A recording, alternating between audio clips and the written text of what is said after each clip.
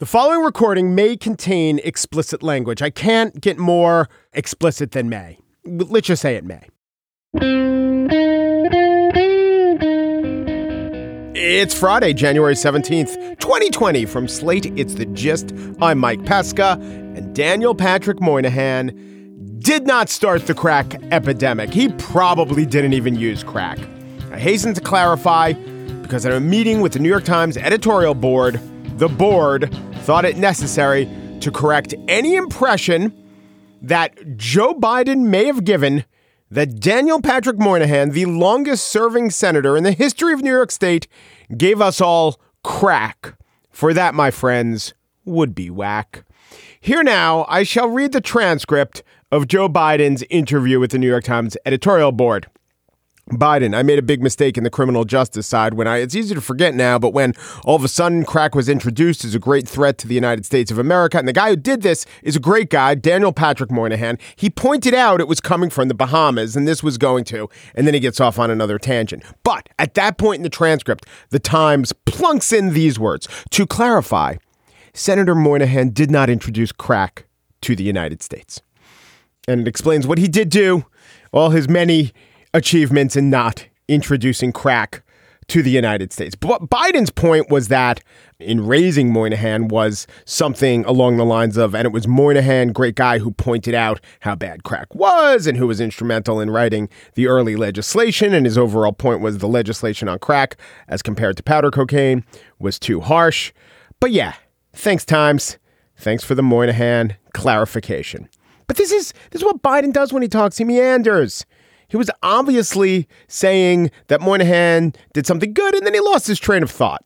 And this, of course, happened during the debates, would often happen during the debates. And the New York Times kind of called him out on another case of his thoughts going off the rails. Question, New York Times, you said during the September debate, when asked about reparations, that black parents should, among other things, make sure that you have the record player on at night. How specifically should the country confront its history of slavery, discrimination, and plunder of black America?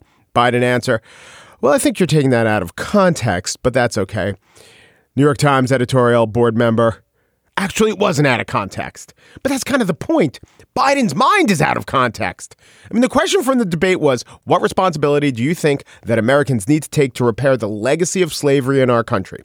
And Biden started talking about segregation, then redlining, then on to teaching. My wife's a teacher, then playing the radio and learning words, and eventually record players. I mean, maybe Biden's technically right. It was out of context. But there's very little context there. There's less syntax. In any event, the lesson is clear, and let us not forget it. Daniel Patrick Moynihan did not give us crack. Bob Dole did invent whippets, just saying. On the show today, more extracts from the New York Times editorial board. This time, we consider the bread angle. But first, things are not going well for the dodo, the great auk, the Irish elk, and the desert bandicoot. Okay, so that's a few extinct animals.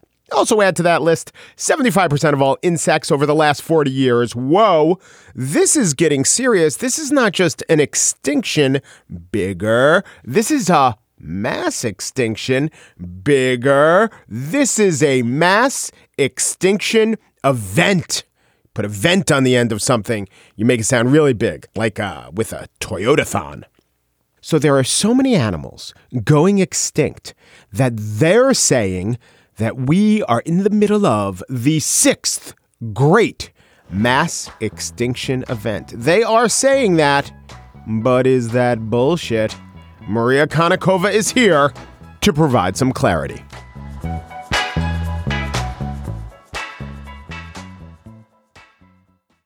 I'm here to tell you about one of the most attractive automobiles you're ever going to lay your eyes on. And it's not just how good it looks, it's everything that can do. For those who embrace the impossible, the Defender 110 is up for the adventure. This iconic vehicle has been redefined with thoroughly modern design. The exterior, which won me over, is reimagined with compelling proportions and precise detailing.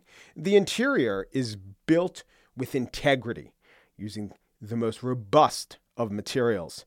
The Defender capability is legendary, whether you're facing off-road challenges or harsh weather conditions. The Defender 110 lets you go further and do more. Cargo capacity means you got room for your gear. To drive the Defender is to do what you do via your intellect, via your passions in life. It is to explore with greater confidence. Ready for a wide range of adventures? The Defender family features the two-door Defender 90, the Defender 110, the Defender 130 that seats up to 8. Learn more at landroverusa.com/Defender. I can't always remember which number extinction we're at. I'm like C-3PO. The memory gets wiped clean. But young, earnest Scandinavian children tell me we are at, I'm going to say the 6th great extinction. Let's count the extinctions, but let's also ask, we're in the middle of the 6th great extinction. Is that bullshit? Joining us now is Maria Konnikova. She is author of The Biggest Bluff. She joins us to talk about things that might be bullshit or, might be bullshit in the sense that, wow, the environment is dying. What bullshit. Hello, Maria. How are you? I'm doing well. How are you, Mike?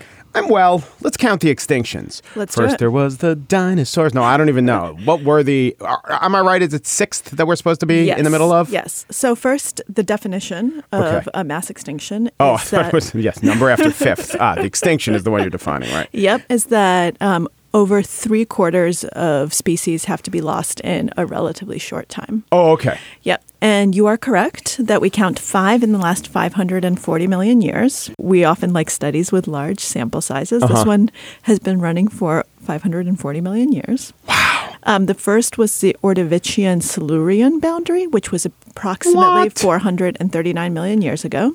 Yeah. And at that point, about 25% of families and 60% of genera of the marine organisms were gone, probably due to warming and sea fluctuations. And we're talking about marine because vertebrates haven't evolved yet. Oh, so God. We're counting mass extinctions before there were even vertebrates. Yep. Okay, so that's the first one. Second one, late Devonian. That's about 364 million years ago. I like the Devonians' earlier work. They played like CBGB and they haven't sold out yet. Yeah. But late Devonian's good. They got pretty big. And then everything changed. Mm-hmm. Yeah, yep. I saw that behind the music, yeah. Yep. At that point, we've got 22% of marine families are gone and 57% of genera, including all jawless fish. Bye-bye, jawless fish.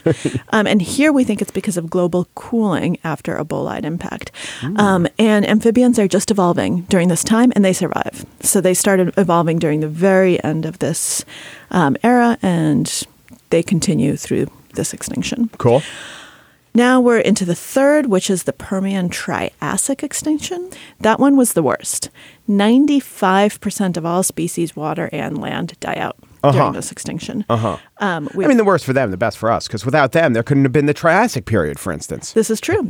So we've got marine, we've got land plants, insects, vertebrates, and they're basically, most of them are wiped out. And for all of these, the causes aren't 100% certain, but leading cause is floods due to volcanism, which leads to climate change. Yeah. Fourth, and you are absolutely correct, we've got Triassic coming up. So now this is the end Triassic extinction.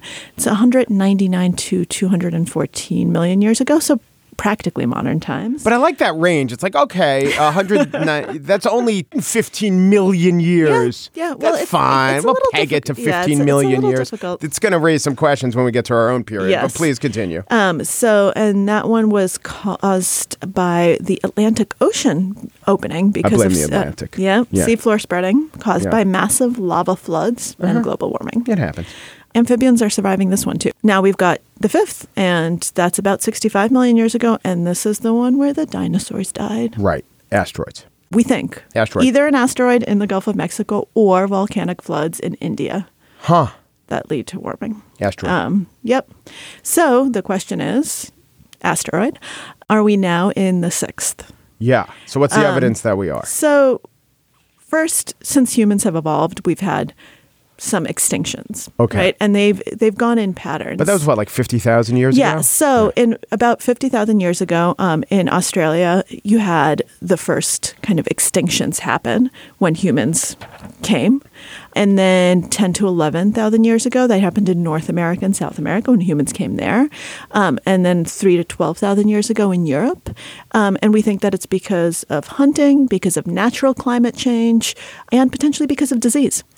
So humans are the first species that becomes actually incredibly mobile.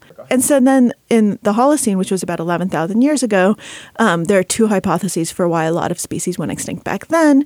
One is the overkill hypothesis, and that's because... Invented by John Overkill. Yep, exactly. Yeah. That's exactly right. That humans killed the animals. But then the other hypothesis is that it was indirect because of infectious disease. And then in 1500 AD, we actually start seeing an acceleration in species dying.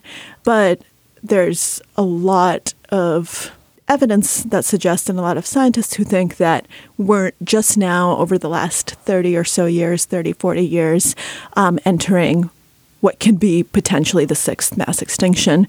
And they think it's mostly caused by climate change, habitat destruction, modification. And by the way, habitat modification also includes invasive species because humans become mobile. We travel places on ships. We travel places on planes. We bring species with us. We study species. Then we release species. Yeah. Species go where they've never gone before. Yeah. So invasive species is actually also indirectly humanly caused. So first of all, some people say, right away, bullshit, extinction happens, extinction has always happened. But what scientists have tried to do is, okay, well, what would natural extinction look like? And what would a mass extinction event look like? Are the rates of change of I'd be species interested in knowing that too, yes. And animals disappearing and plants disappearing, which pattern does it fit into? And from all of the data that I've been able to find, we're hundreds of magnitudes above the natural extinction rate. Okay. I have many questions. So you said about 30 to 40 years ago it began really exploding? Yeah. So when I'm born in 1971, it's not just that no one's talking or invented this phrase, mass extinction, to apply to the current. It's no one's noticing it. There wasn't an accelerated die-off of species in 1972? No, people were noticing it, but a lot of people were dismissing it and saying that, it's just natural extinction. Yeah. And a lot of people were looking at actual extinctions, like complete extinction, as opposed to what's happening within this specific population, what's happening around the world, what's happening to this type of thing. And a lot of it people haven't noticed until relatively recently, because it's one of these things where it happens very gradually, and then all of a sudden you're like, holy shit, we don't have insects anymore. Okay, so with insects, we're at 75%, which would be mass extinction. Yeah. How about with all the other animals? So I've been able to find numbers for a lot of them. Amphibians, they've been very hardy throughout a lot of the extinctions, and it looks like they're not as hardy throughout this extinction. There was a study that looked in Costa Rica over 5 years. And by the way, in order to do these studies well, they're often incredibly localized, but they use methods that can then apply to a lot of different areas. But in order to really kind of use traps and tag animals and really track how many of them are dying, how many of them are reproducing, et cetera, you just almost inherently have to be localized. So the fact that it's just in Costa Rica doesn't mean it's a bad study, is all I'm saying. So there was a 5-year study with daily monitoring in Costa Rica. Just in Costa Rica. For a second, I thought Rica. You were throwing, much like the Costa Rican rainforest itself, throwing Costa Rica shade. No. Yeah. I just meant that they studied it in Costa Rica. Fine. If you had to pick one country, a fine country to study this, yeah. And 40% of species were lost within that 5 years. All right. And it seems like the decline started in the late 1980s. Yeah. But then when they started looking around, they found that they had also disappeared from the Australian wet tropics, which is a totally different part of the world for those who are paying attention, from Costa Rica. And the current rates for amphibians are 211 times what it would be for background extinction rates of amphibians, which is very high. And they found that it's two causes, global warming, and also, I have no idea how to pronounce this, chytridiomycosis. It's a disease. I didn't know it was chytridiomycosis. Yeah. So it's not, I was going to say Americans, but actually there are bad people who aren't Americans. It's not people who are encroaching upon habitats. That's not what you're saying. No. Well, I mean, global warming comes Yes, that's often. a consequence of that in general. And some of the diseases are actually a consequence of that. So we know that, some of the bee populations are declining because they're getting sick, and that's because of human involvement. I think we covered that on cell phones killing the bees. Is that bullshit? Well, yes. Yes, we did that one. So disease is not humans killing them directly, but it's all indirect effects of the world changing, humans expanding, habitats changing. I will caveat by saying, though, once we figure out it's a disease, diseases can actually be cured, and none of these things are final. Yeah. Right? If we figure out, how this is happening, what the specific disease is, but we can actually reverse them as long as there's no actual extinction, and a few survive, then theoretically, you can still actually save these. But I think this is what I'm most interested in. Let's say we looked at it like the stock market, and when the economy has whatever the definition is, it's not agreed upon, 4 straight quarters of loss, we call that a recession. So let's say we said we're in the 8th recession because the stock market was going down. Yep. But what about other dips that didn't result in mass extinctions? Do we know if in the course of the world's history there were levels of species loss that are like our own that we rebounded from? So yes and no. I mean, we've talked about how since humans arrived, you've had these waves, and yes, some populations have definitely rebounded. But it's always impossible to know when you're in the moment. Yes. Is this going to rebound? Well, that's the thing. They say we're in the middle of the 6th great extinction. Maybe 268 million years ago, someone could say we're in the middle of it because populations have gone down 40%. But then for another 10 million years, every species or most of the species were still around. So I don't know what in the middle of it means. I mean, I think that they're saying that it's happening. And you could theoretically, if we stopped climate change right now. Yeah. If humans, instead of, encroaching on habitats and all this stuff, suddenly devoted 100% of their energies to saving all of these different species, then maybe not. But it seems like right now there's enough of a threat to a high enough percentage, and a high enough percentage has already disappeared. Yes. That it seems like some of this stuff, the ones that have disappeared obviously are not coming back. And the answer is actually manifold. But you look at the scientific consensus and you will summarize what are people disagreeing about this. Is there, if you asked what would be the appropriate field of study? It wouldn't be a zoologist. It would be like a paleozoologist or something. If you ask all the most learned people in the field, is this the best and most accurate way of looking at it? Would they all agree? Yes, we are certainly or would a vast majority agree? Yes, we are in what we should call a mass extinction event. I think that at this point, a lot of them would agree that we are in what looks like a mass extinction event. I don't think anyone can know whether, what's going to happen in 100 years, right? I'm thinking the million. The 100 I'm worried about. Yeah. Well, but see, it's going quickly enough. So the difference between this and previous extinction events is that humans have the capability of really accelerating stuff. Yes. And making things happen on a time frame that hasn't been seen before, because they're actually orchestrating a lot of this stuff. So can they suddenly decide we want to completely wipe out species X? Yeah, that can happen too. Yeah. I don't think we have a historical equivalent unless we had humans in the past that no one knows about. Right. That's the problem. That's why we're talking about 100 years, because we might get it to the irreversible part sooner than otherwise what would happen. If it were just, climate change and species dying of climate change, and humans basically stopped expanding right now, humans stopped all of their activities, then I think we could probably, recover some. I think that it's safe to say that we are losing species at a rate that is really alarming and is hundreds of times what it should be by natural extinction rates, and that we're losing species in percentages that are high enough to qualify for past mass extinction events. All right. So is that bullshit? To quote Greta Thunberg, we are in the middle or the beginning of a mass extinction. All right. Well, thank you for being extant. Isn't that the opposite of extinct? Isn't that weird? Yes. Extant and extinct. Maria, I appreciate it very much. Maria Konnikova, author of The Biggest Bluff. She plays Is That Bullshit with us. Thanks again. Thanks, Mike.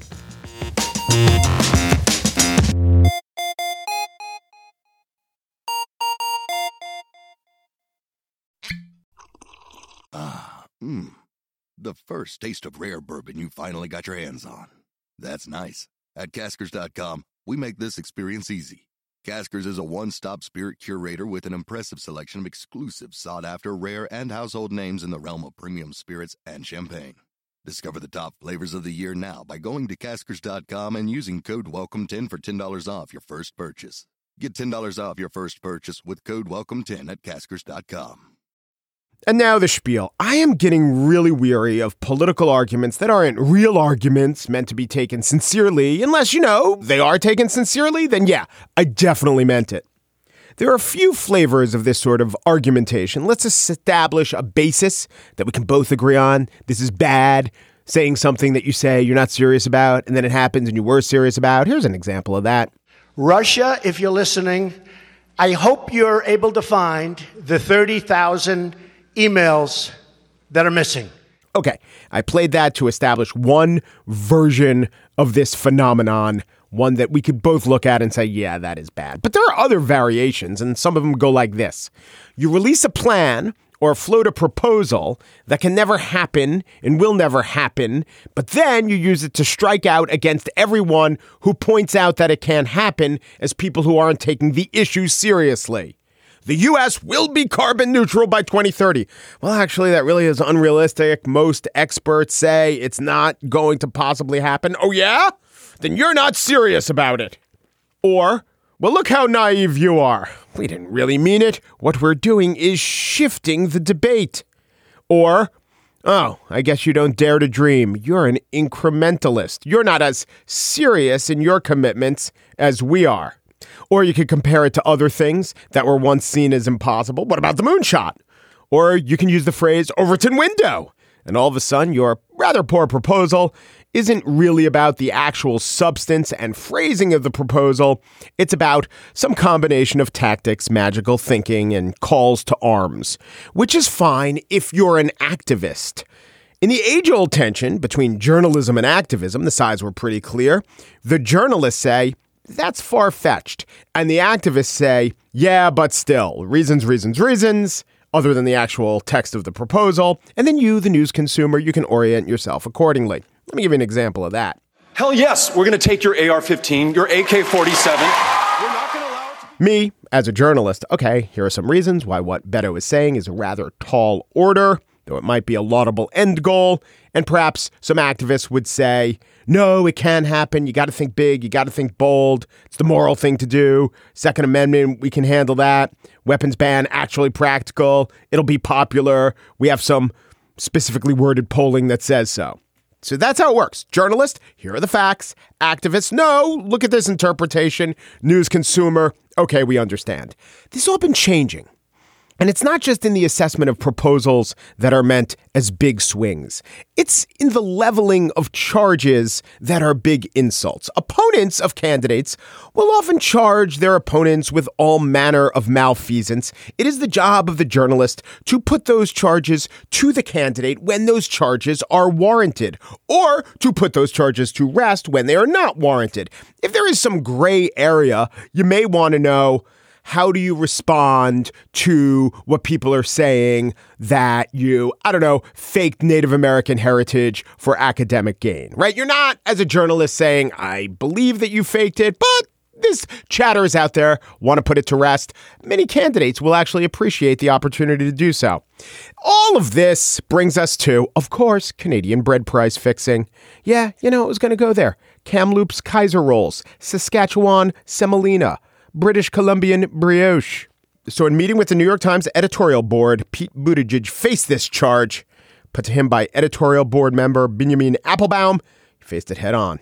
You have been on the front lines of corporate downsizing. You've been on the front lines of corporate price fixing. You've been on the front lines of our misadventures. Of our misadventures in foreign policy. You've had direct experience of many of the things that make a lot of young people very angry about the way that this country is operating right now. You don't seem to embody that anger.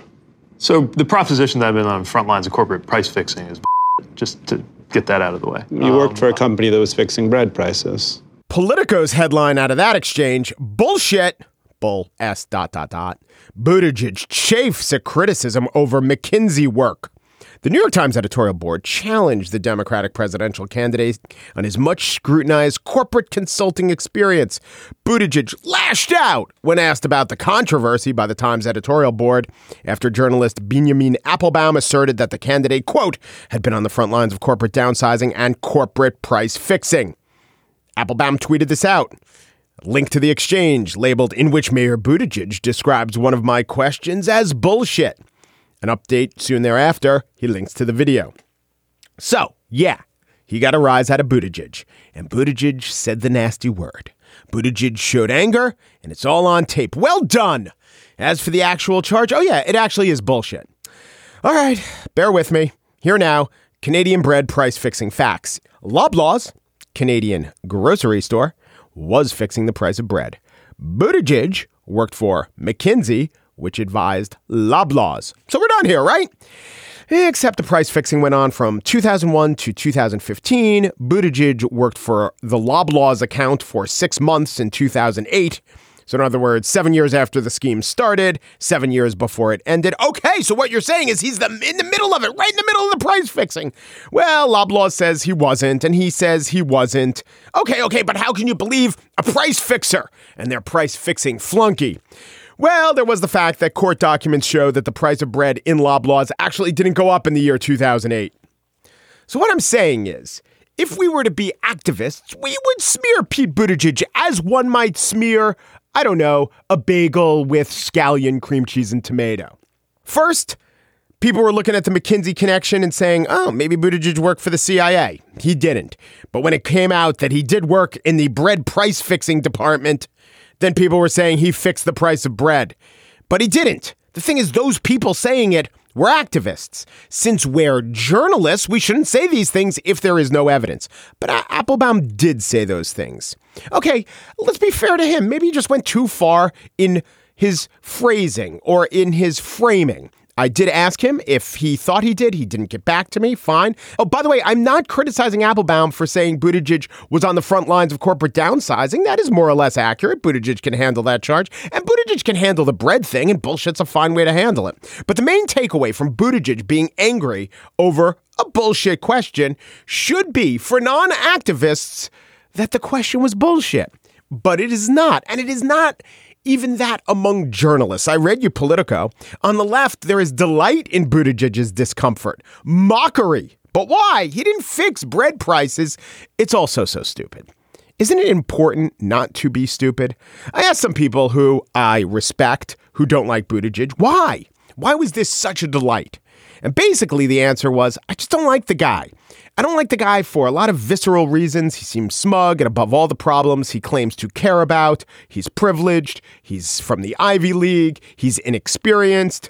So if the bread charge bothers him, then serve me up a big loaf of that. It's not substantive. There are critics that are. To ask the bread question as a journalist is to act like an activist.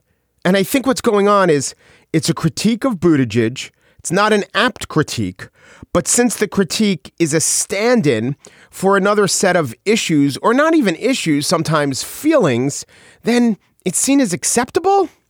The proposal stands not as itself, but as an advertisement for the seriousness of the supporters of the proposal. The bill or resolution is not meant to be a law or policy. I'm a bit of a fool for taking it as such. It's meant as a strategy far outside my ken. Is it okay if I just, as a journalist doing what I do, is it okay if I just look at proposals and facts as if they are meant to be proposals and facts, not symbols and fake facts meant to insinuate a larger point? Leave that work to the activists. Act like a journalist. The consumer deserves as much.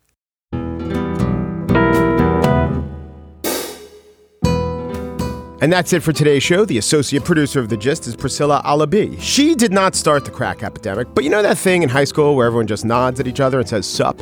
But it's a very specific, twitchy, kind of quick twitch head nod. She did invent that. Daniel Schrader is the producer of The Gist. He did not start crack. He did not invent the rhyme crack is whack, but he did coin the phrase hugs, not drugs. The Gist, we are on the front lines of Portuguese turkey anatomy ignorance. Peru, de Peru, du Peru, and thanks for listening.